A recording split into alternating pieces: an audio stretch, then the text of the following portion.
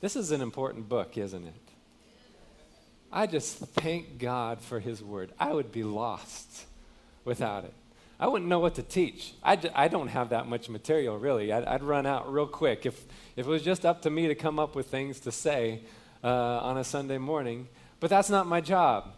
My job is not to come up with things to say. My job is to communicate what's in this, right? And, you know, the physical book is just, it's a tool. Usually a really well-worn, torn Bible is an honored Bible because it means you've been using it, right? You've been in it. But one of the things that I do every Sunday is I start by reading the passage that we're going to go through, right? And this isn't just about me up here on a Sunday morning teaching, and that's part of what's going on. But we're here as a body together to learn from God's word, right?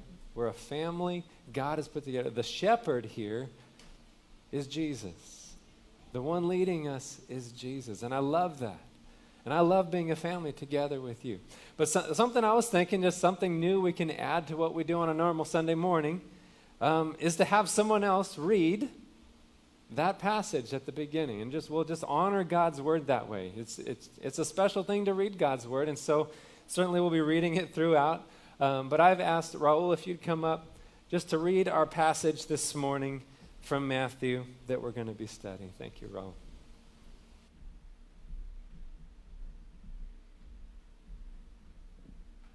All right, we are in Matthew chapter 21, reading verses 1 through 17. Now when they drew near to Jerusalem and came to Bethphage, to the Mount of Olives, then Jesus sent 2 disciples, saying to them, "Go into the village in front of you, and immediately you will find a donkey tied and a colt with her.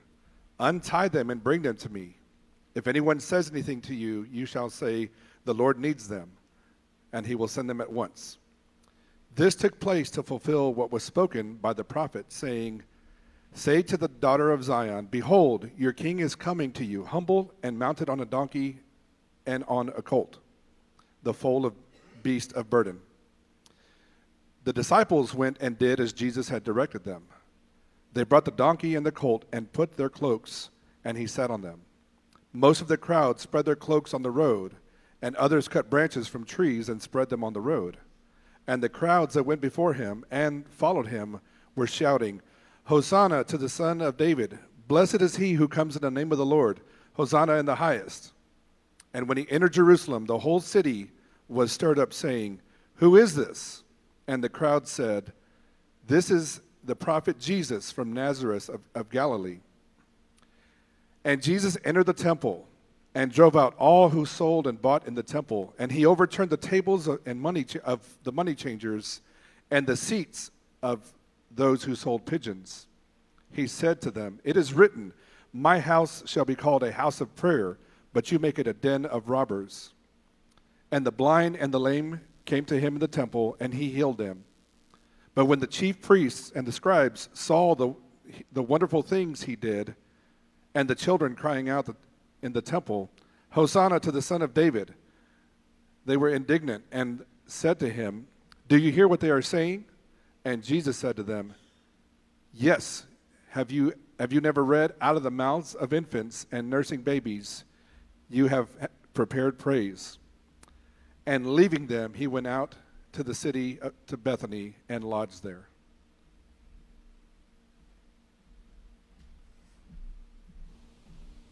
Actually, we have a few more verses.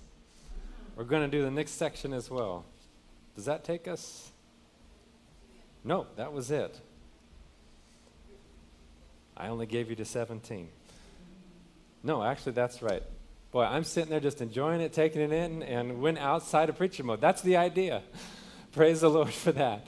Well, let's pray. Lord Jesus, thank you for your word. God, what a gift we have. The very word of God to teach us and instruct us. And I pray that you do that this morning. In Jesus' name, amen.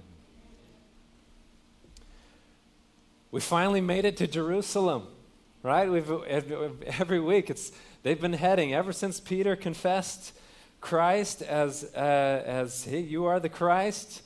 There's been a change of direction, and they've been headed towards Jerusalem, and now they're entering Jerusalem to cries of Hosanna.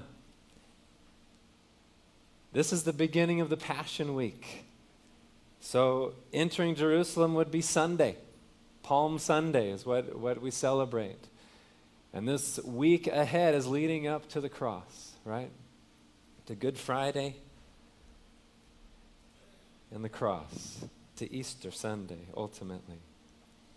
Matthew, we've already kind of seen in the past, he's less interested in laying out the chronological order of things. There's a chronological order, but he's more interested in putting together things that are important to see side by side, right?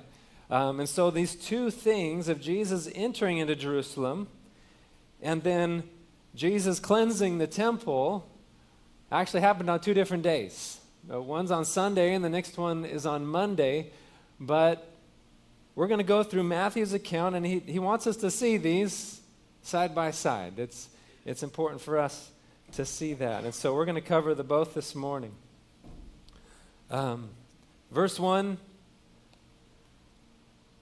now when they drew near to Jerusalem and came to Bethpage is the southeast side of the Mount of Olives, to the Mount of Olives, then Jesus sent 2 disciples, saying to them, go into the village in front of you, and immediately you will find a donkey tied and a colt with her.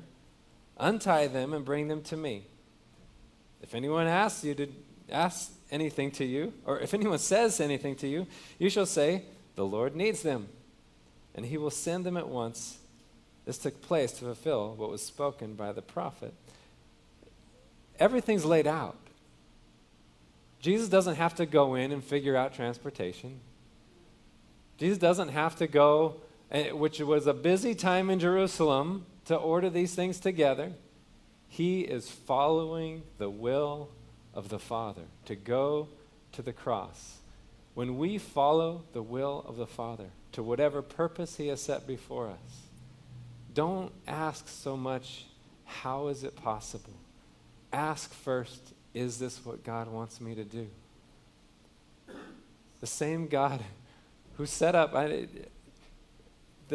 this is just, as a disciple, I guess you've learned to just go with what Jesus says. Because if this was the plan, going into busy Jerusalem, you'd be like, Jesus, are you sure this is going to work out, right? But God ordered every step of the way, and this took place to fulfill what was spoken by the prophet, saying, say to the daughter of Zion, behold, your king is coming to you, humble and mounted on a donkey, on a colt, the foal of a beast of burden. The king. Your king is coming to you. That's who Jesus is, coming on a donkey. What's the significance of the donkey? Well, right there it tells us in humble meekness, the king, the true king, entering in the city. This isn't actually the first time that in the Bible we see a king riding a donkey. There's a few other places in the Old Testament. And there's a significance to that a donkey, coming in on a donkey, is coming in peace. To come in war would be come on a horse, right? A horse is able to go to battle. Donkey, not so much. You don't want to take a donkey to battle. I don't know a whole lot about donkeys, but I know enough to know I need whatever I'm taking to battle to do what I want it to do. Donkeys aren't known for that. So he's coming in peace, humble, the King of Kings. And look at the response. In verse 6, the disciples went and did as Jesus had directed them, right? It all happened. They brought the donkey and the colt and put on them their cloaks. There wasn't a saddle that came with this donkey. They put their cloaks on the donkey, and he sat on them. Most of the crowd spread their cloaks on the road, and others cut branches from the trees and spread them on the road. This is the treatment of a king. We see this in the Old Testament as well. Oh, this is the king coming. Lay down your cloaks. Lay down branches. They're recognizing This is the King. This is Messiah. And the crowds went before him, that went before him and that followed him were shouting, Hosanna to the Son of David. Blessed is he who comes in the name of the Lord. Hosanna in the highest. They were recognizing he is the Messiah. This is straight out of Psalms. Psalm 118. Psalm 118 says, save us, we pray, O Lord. You know where Hosanna comes from? That's a transliteration of the Aramaic. Save us. That's right there. Save us. Hosanna. It turned in time into this just jubilation, a cry of praise and excitement. Hosanna. But in it is the very word save us, which I think is amazing because that's what Jesus is there to do. Now they're expecting the Messiah to save them, but not in the way that he is about to. They've been looking for a Messiah. You grow up as a Jew, that's what you're excited about. Messiah is going to come someday. And when he does, he will destroy our enemies. That's in the prophecy. He's going to come in war and battle. And he's going to judge the world. And the excitement that you can imagine is going to come within the Jewish community. This is Messiah. To come and overtake the Romans, to regain the throne of David in this place. That's what they're expecting. So Psalms 118:25, Hosanna, and then what they say is actually straight out of that psalm. Blessed is he who comes in the name of the Lord. They've grown up knowing Messiah's going to come and here's what we're going to shout, right? They are recognizing Jesus as he truly is, the Messiah. And notice, Jesus is not trying to hide who he is anymore. There's been a good reason, I don't know if you've noticed, that every time Jesus would heal someone who's among the Jews, it was different among the Gentiles, but anytime he healed someone among the Jews, he would say, don't tell anybody. Why? Because it wasn't time yet. They'd try to make him king. If they realized he was Messiah and really bought into that, they're going to try to put him on the throne to make him king. And it wasn't time for that yet. Among the Gentiles, he'd heal people and say, go tell everybody, right? Go into town. Tell them what I've done. But among the Jews, it wasn't time yet. He said, don't tell anybody. But now, Jesus, humbly entering into Jerusalem, to the shouts of Hosanna. And he's accepting it because it's right. He is the King. He is the Messiah. What are they saying? In verse, I lost my place. Yeah, back in Matthew 20. Yeah, they were recognizing him as Messiah, speaking words out of the Psalms. And back in verse 5, say to the daughter of Zion, behold, your King is coming to you. That's what the prophecy is. Now later on, Jesus wouldn't do the things that they expected him to do, right? He was supposed to come, and that's going to be the beginning of calling out the army, right? That's when we're going to call everybody up to battle and we're going to take over the Romans. He didn't do that. And so those cries would ultimately be crucify him later. But they were right in recognizing him as the Messiah because he is the King. Here's our first point. I think just important for us to just recognize Jesus is King. I don't know what your perspective is as you've heard the stories of everybody's had Palm Sundays and it's like, oh, this was of the Jews, their king was coming, and the Romans later would put over the top of Jesus on the cross, King of the Jews, more as a mockery, but it was true. He really is their king. But what the Romans didn't realize is he is the king. And there's going to be a day where even those Romans back then will, in resurrected bodies, whether they believed in Jesus at some point or not would determine what ends up happening after that. But they would, and we will all recognize that Jesus is the King. It's just something to meditate on. We live in the United States. We live under a governing authority. But right now, there is a true king who has authority over that authority. Nations don't recognize it yet, but they will one day. And the important thing, I think, in our hearts and just in our perspective is, do you recognize him as king? We haven't grown up in a society under a monarchy, right? That's different. You read stories about what it would be like. People get really excited about their monarch.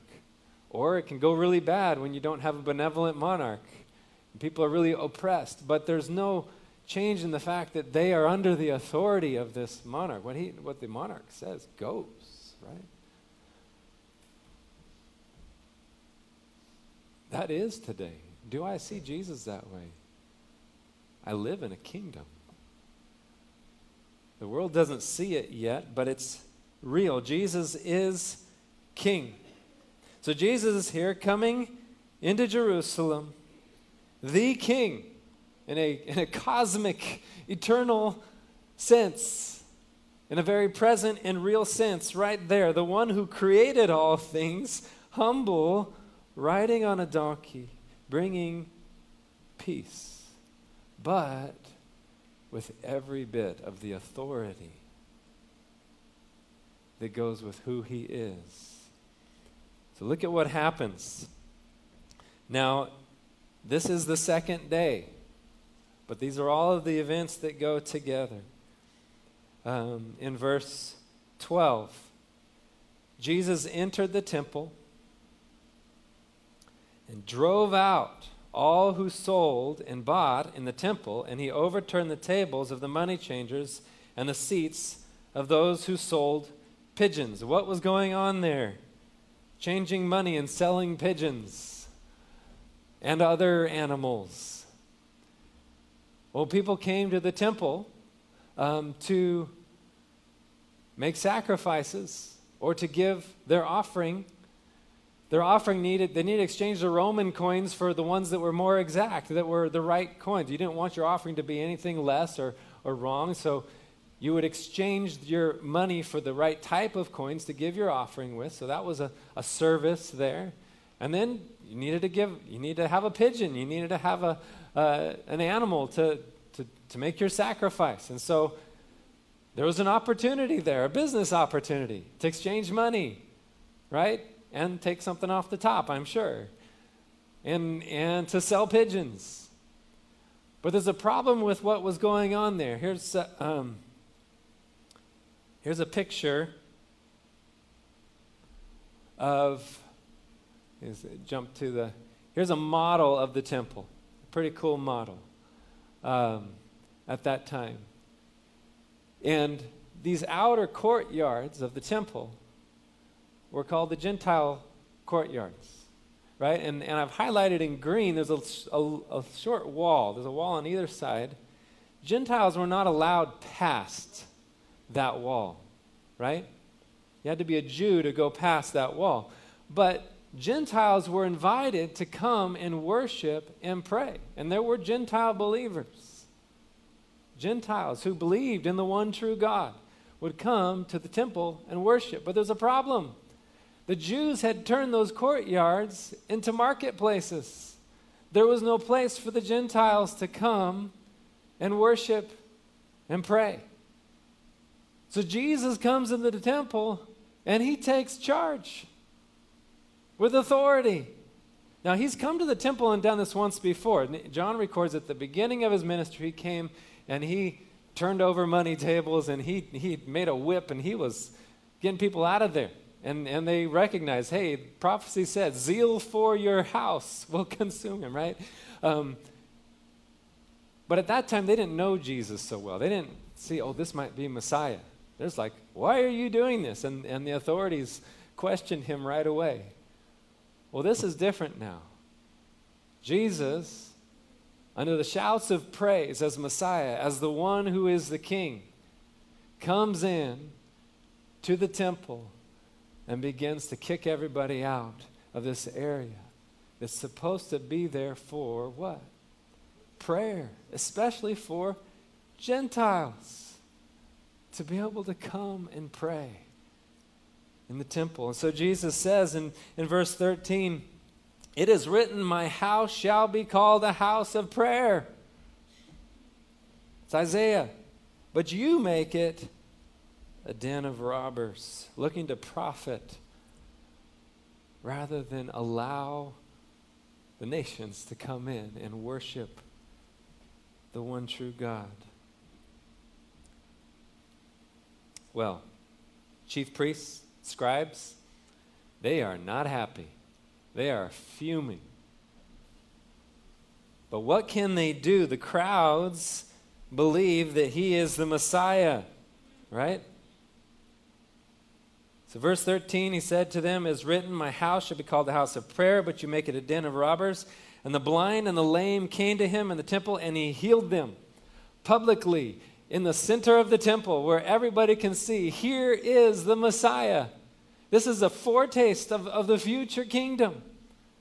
Jesus the healer has come. He's making space for everyone to come and pray in his house, the nations to pray, and he's healing the sick.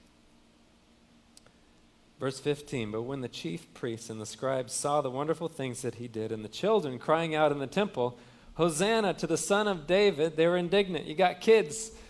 There would be, if we had something like that going on here, the kids would be echoing the shouts like, "Hey, this is cool. This is a party," right? What's going on in Jerusalem is a crazy stir of people excited that this is the Messiah. They're saying, this is Jesus. He's the one. If they had Twitter, it'd be hashtag Jesus Messiah is trending at the top, right? And the kids are going around in the temple just repeating it. Maybe they've learned that phrase already in school. When the Messiah comes, here's what we're going to say. And the scribes are saying, "Do you hear what they're saying? That's blasphemy." No, it's not blasphemy, because he is the Messiah. He is the Son of David. He is the Lord. So Jesus said to them, "Yes. Have you never read?" A little tongue-in-cheek there. Yes, they've read. I guess there is such a thing as holy sarcasm. Have you never read, "Out of the mouth of infants and nursing babies you have prepared praise"? He's accepting the praise. If anyone tries to tell you Jesus never claimed to be the Messiah, just take him here. And there's a lot of other places too where he makes it very clear who he is. He is the Christ, right? And then leaving them, he went out of the city to Bethany and lodged there. Bethany, 2 miles to the east over the Mount of Olives. That's where he stayed every night. So Jesus came throughout this week, the Passion Week. Jesus and his disciples are staying in Bethany.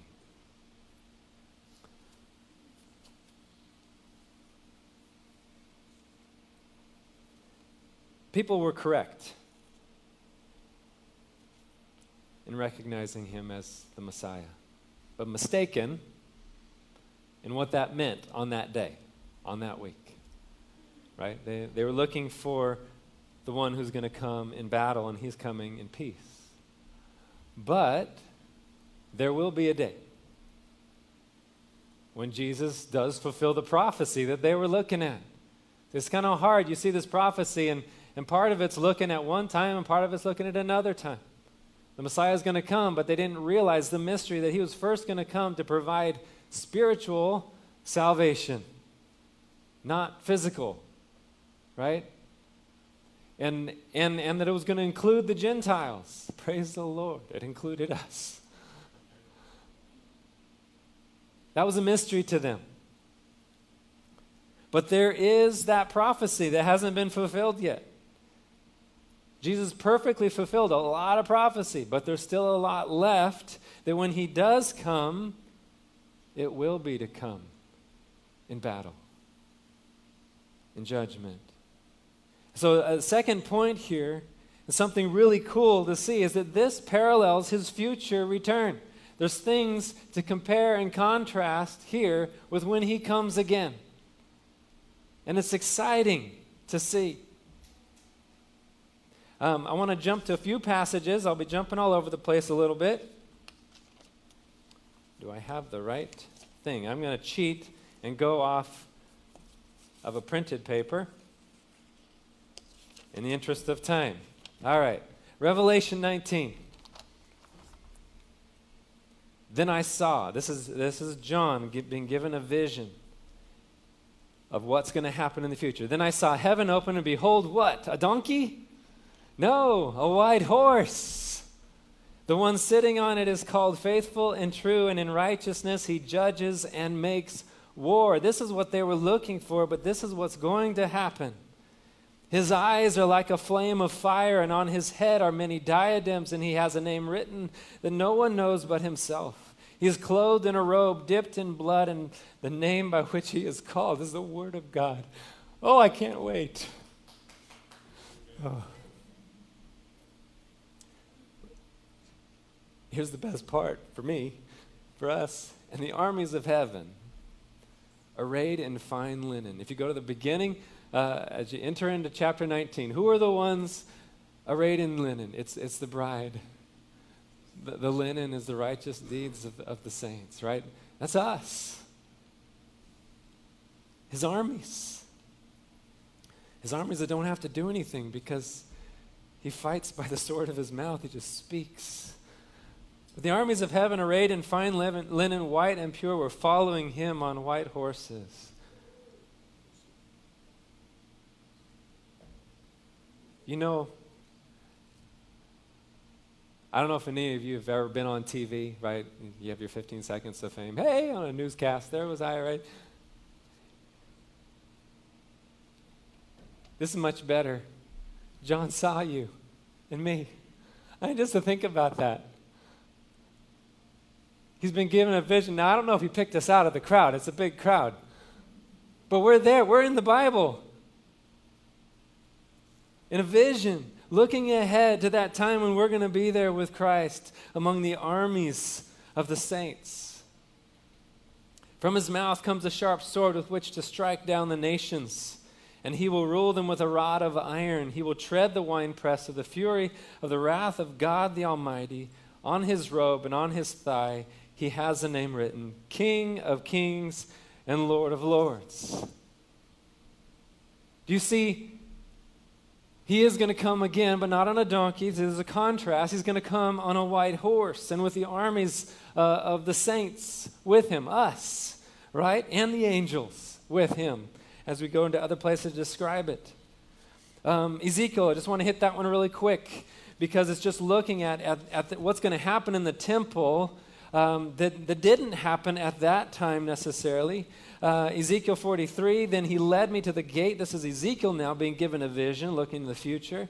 The gate facing east. See, Jesus coming from the east again. And behold, the glory of God of Israel. That's Jesus. That's the Holy Spirit. That's the presence of God coming from the east. If they could see spiritually who was on that donkey, it was the glory of the God of Israel entering from the east, and the sound of his coming was like the sound of many waters, and the earth shone with his glory. He's going to not hide his glory next time. There's not going to be meekness where he conceals the strength and power of who he is. He is going to let it be seen, and his glory is going to shine. And the vision I saw was just like the vision that I had seen when he came to destroy the city, and just like the vision that I had seen by the Chebar Canal. These are earlier things in Ezekiel. And I fell on my face. As the glory of the Lord entered the temple by the gate facing east, the Spirit lifted me up and brought me into the inner court. This is like scene change. I'm getting brought into the inner court of the temple. And behold, the glory of the Lord filled the temple. Something that hasn't been seen since Solomon's temple. to actually have the glory of God fill the temple. And that's what's going to happen in his second coming. And then Zechariah, chapter 14, and everyone, so this is Jesus coming. He's come. He is coming to battle. He is going to destroy the armies of the nations. And so that's what's described before this. And then it says in verse 16, then everyone who survives of all the nations, those who are left that have come against Jerusalem, what are they going to have to do? They're going to go up year after year to worship the King, the Lord of hosts. Jesus is going to reign physically from Jerusalem. And the nations of the world are going to be required to come and to keep the Feast of Booths. They just had the Feast of Booths. There's a whole big worship service where a bunch of evangelicals had a worship service there this last month, celebrating the Feast of Booths. That's going to happen. He's going to require that. And then what happens in the verses I'm going to skip, but it's going to say what's going to happen to those nations who refuse to do that, right? It's not going to go well. When you have Jesus as king, he can say, well, you're not going to get rain. Egypt, you're not coming up. No rain, right? Only Jesus can reign and rule in that way. In the verse 20, and on that day there shall be inscribed on the bells of the horses, holy to the Lord. Everything in that city, even the bells on the horses, is going to be set apart holy to God. And the pots in the house of the Lord shall be as the bowls before the altar, and every pot in Jerusalem and Judah shall be holy. Everything, every vessel is going to be holy to the Lord of hosts, so that all who sacrifice may come and take of them and boil meat of the sacrifice in them. You can use anything within Jerusalem. Used to be you had to use specific things set apart. But now, when you come, everything in that city is going to be holy. Everything in that region is going to be holy, set apart to God, and it can be used. And here's an interesting thing that just stuck out to me this week. And there shall no longer be a trader or merchant in the house of the Lord of hosts on that day. Now, the way they understood this, and some translations have it also, is to say there won't be a Canaanite, right? Because those were the ones that were the merchants, the traders. And they saw this as, no, this is going to be holy to the Lord. There won't be any of those outsiders in it. But what did Jesus do when he came into the temple the first time here? He took the merchants that were largely Jews and kicked them out. Why? So that the Canaanites, all of us, the Gentiles, could come and worship in the temple. And so we see, I think, clearly now, more clearly, what this is about. There are no longer going to be anything hindering the worship of God in the temple. And we can come in and use any pot freely, any utensil freely. The nations can come in freely to worship and praise the Lord in the temple. That's going to be different. But you see, there's similarities here of Jesus' first coming and his second coming. And then Isaiah 56, we see the same thing here. And the foreigners, speaking of this same time, and the foreigners who join themselves to the Lord, right? The nations that join themselves to the Lord to minister to him, to love the name of the Lord, and to be his servants. Everyone who keeps the Sabbath and does not profane it and holds fast my covenant, these I will bring to my holy mountain. And what? And make them joyful in my house of prayer. Their burnt offerings and their sacrifices will be accepted on my altar. This is the burnt offerings and the sacrifices of the nations coming in that time. And then what does it say? This is what Jesus was quoting. For my house shall be called a house of prayer for all peoples. When Jesus was kicking them out of the temple and he was saying, my house should be called a house of prayer, he was pointing us forward to when it will be a house of prayer for all peoples. We could just sit and meditate on this for hours. The glory of what it's going to be. Jesus is King right now. And he is coming. This is going to happen. And we're going to get more information about it. Right? Now, this is my best understanding of these passages. I want to qualify that because there's a lot of great students of God's Word who have different ideas of what's going to happen. I think you just take the pieces and if it fits, right? And I think it fits. Looking at the glory of when Jesus is going to return again and he's going to fill the temple with his glory. The whole city is going to be set apart and holy. And I'm not going to live in Texas anymore. I'm going to live close to Jesus. I think that's where we will actually. I think it tells us that. We're going to be there. I might come visit Texas just to see what survived.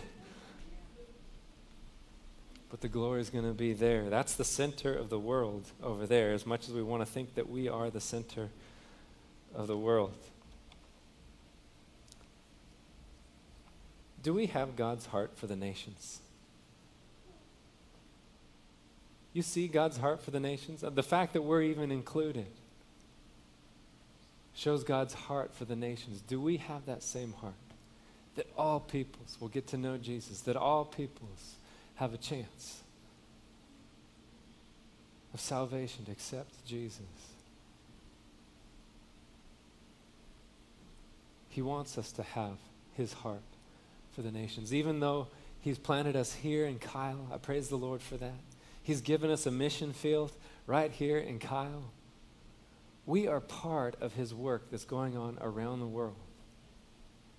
And every once in a while, I pray God gives us opportunities to be a part of his work in the nations, to just share in his heart, to share in the work he's doing.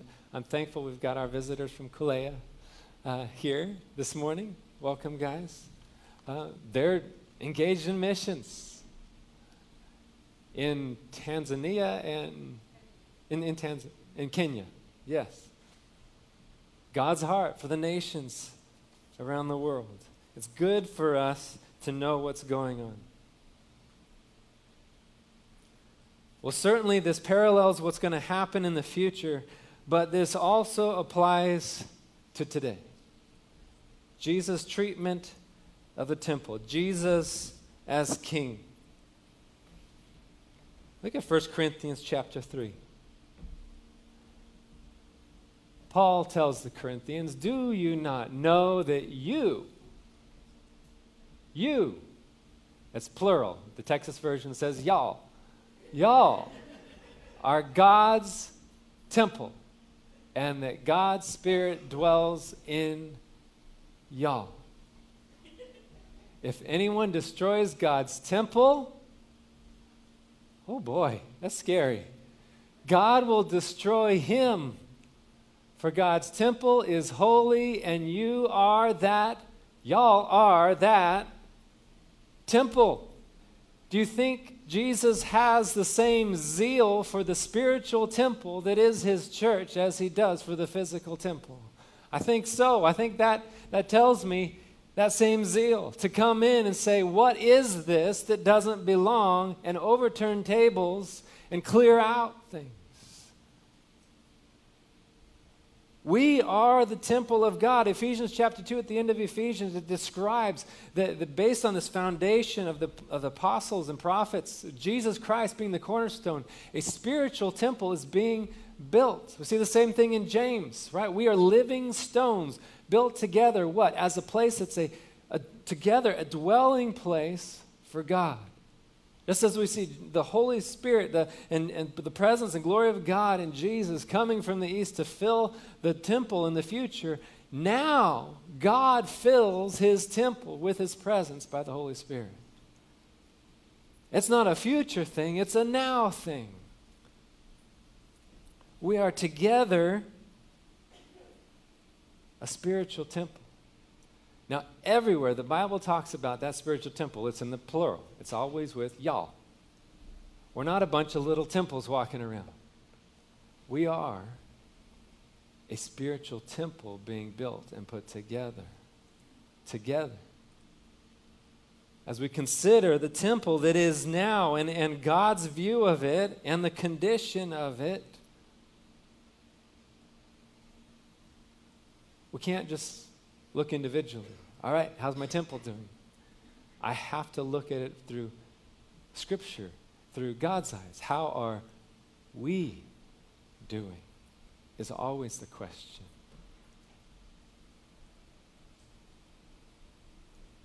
Jesus entered the temple humble and meek to bring about salvation, to go to the cross, to pay for the sin of the world so that a spiritual temple could be built of people who are committed to God, who are followers of Christ. Matthew 11:29. Earlier on in Matthew, Jesus said, "Take my yoke upon you. Learn from me. Follow me." That's what taking his yoke, to be a follower of Jesus.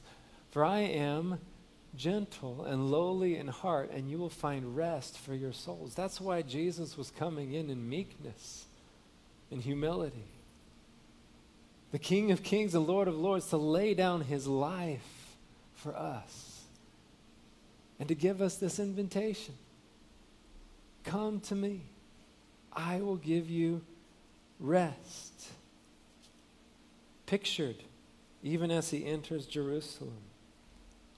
And what does he do when he enters our hearts?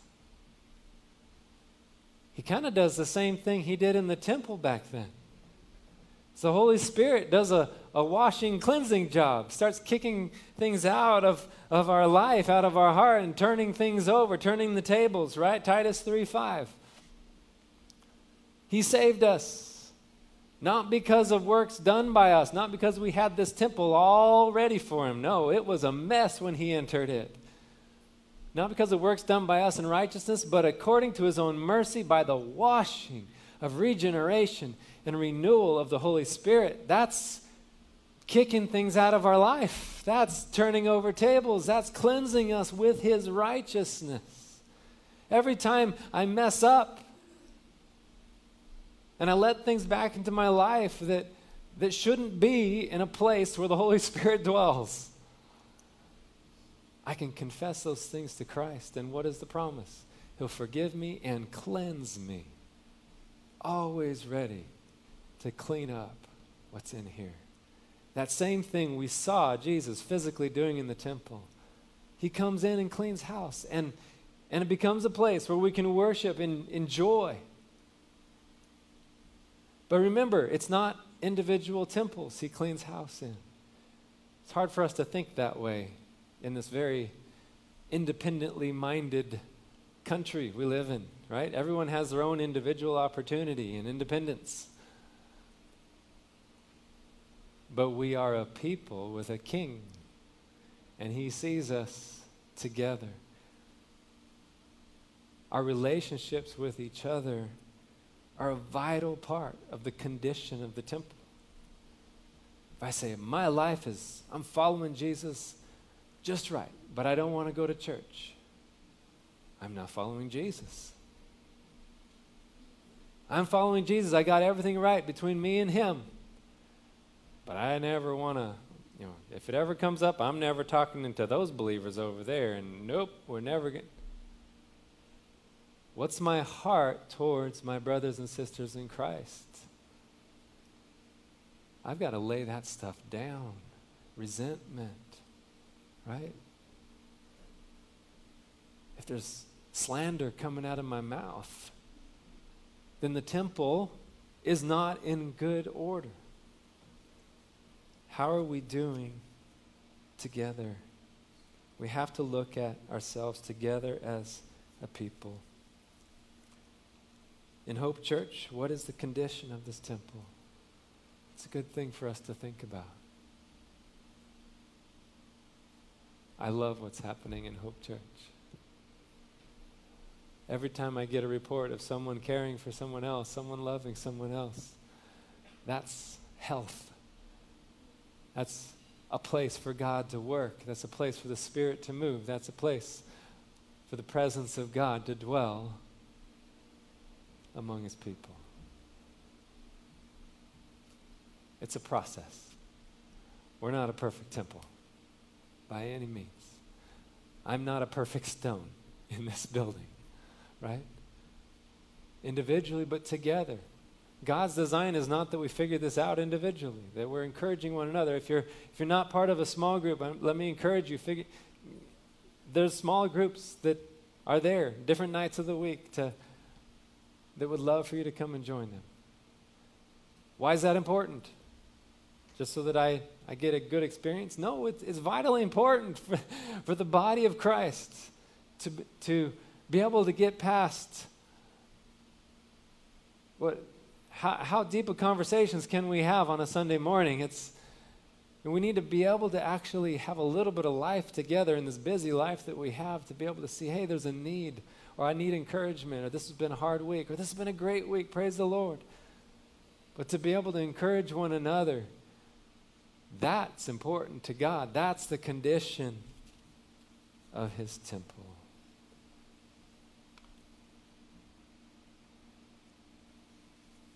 I love this passage. I love the Passion Week. It's a place we see the glory of Christ, his saving work, the humility of our Lord and King, Jesus. I want more to wake up every morning and just feel and understand what it is. The reality that I'm not just an American citizen, but there's a real kingdom, there's a real king who truly rules spiritually and one day will rule physically. And he's my king, my Lord. Let's pray. Lord Jesus, thank you for the life, the joy that we have through the work of your Holy Spirit working in our hearts. To take this ragtag bunch of sinners and put us together into a place that's qualified even to be a dwelling place for the presence of God is only possible by your love and your grace and your mercy. So we thank you for that, God. Thank you for including us in your plan. Lord Jesus, you came for the Jews first, but also for us. We didn't deserve that. It's by your love and your grace upon us that we're even allowed to be a part of your kingdom. Lord Jesus, rule and reign in our hearts, in the desires of our hearts, and the things that we want, the things that we pursue. You're king. Your word has authority for us to listen and to obey. Let that be the condition of the heart in this church, to follow and honor you, Lord Jesus, as King. It's in your name that we pray. Amen. Let's stand and sing.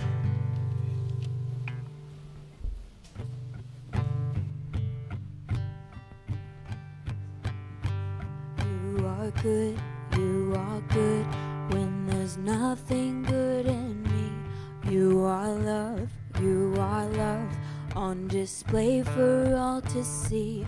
You are light when the darkness closes in. You are hope, you have covered all my sin.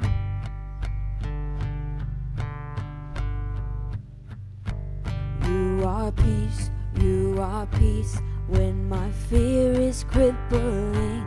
You are true, even in my wandering. You are joy, you're the reason that I sing. You are life, in you death has lost its sting.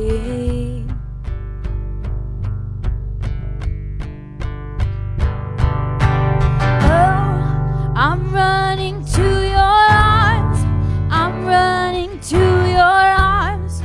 The riches of your love will always be enough. Nothing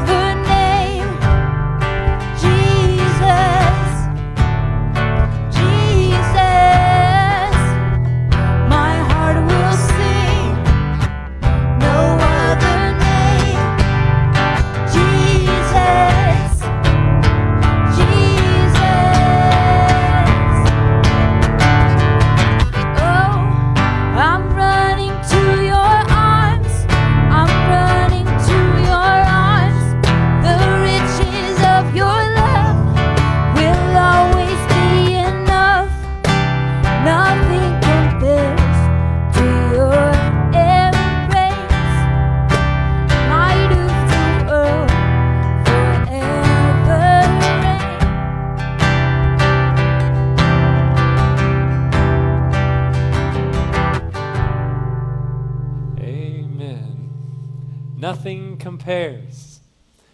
Church, this week, just know you have a king. You're not doing this alone. A king who promised, what king can say, I'm going to be with you, never leave you, to every single one of his subjects? Only Jesus. And he is with you. When you wake up in the morning, your king has a job for you. He has work for you to do. When you go to bed at night, he's already taken care of the next day. You don't need to worry. We have a good king that we serve. Go in the Lord, church. I love you. And don't forget, 3 o'clock, I'm going to be down at the land. Anybody that wants to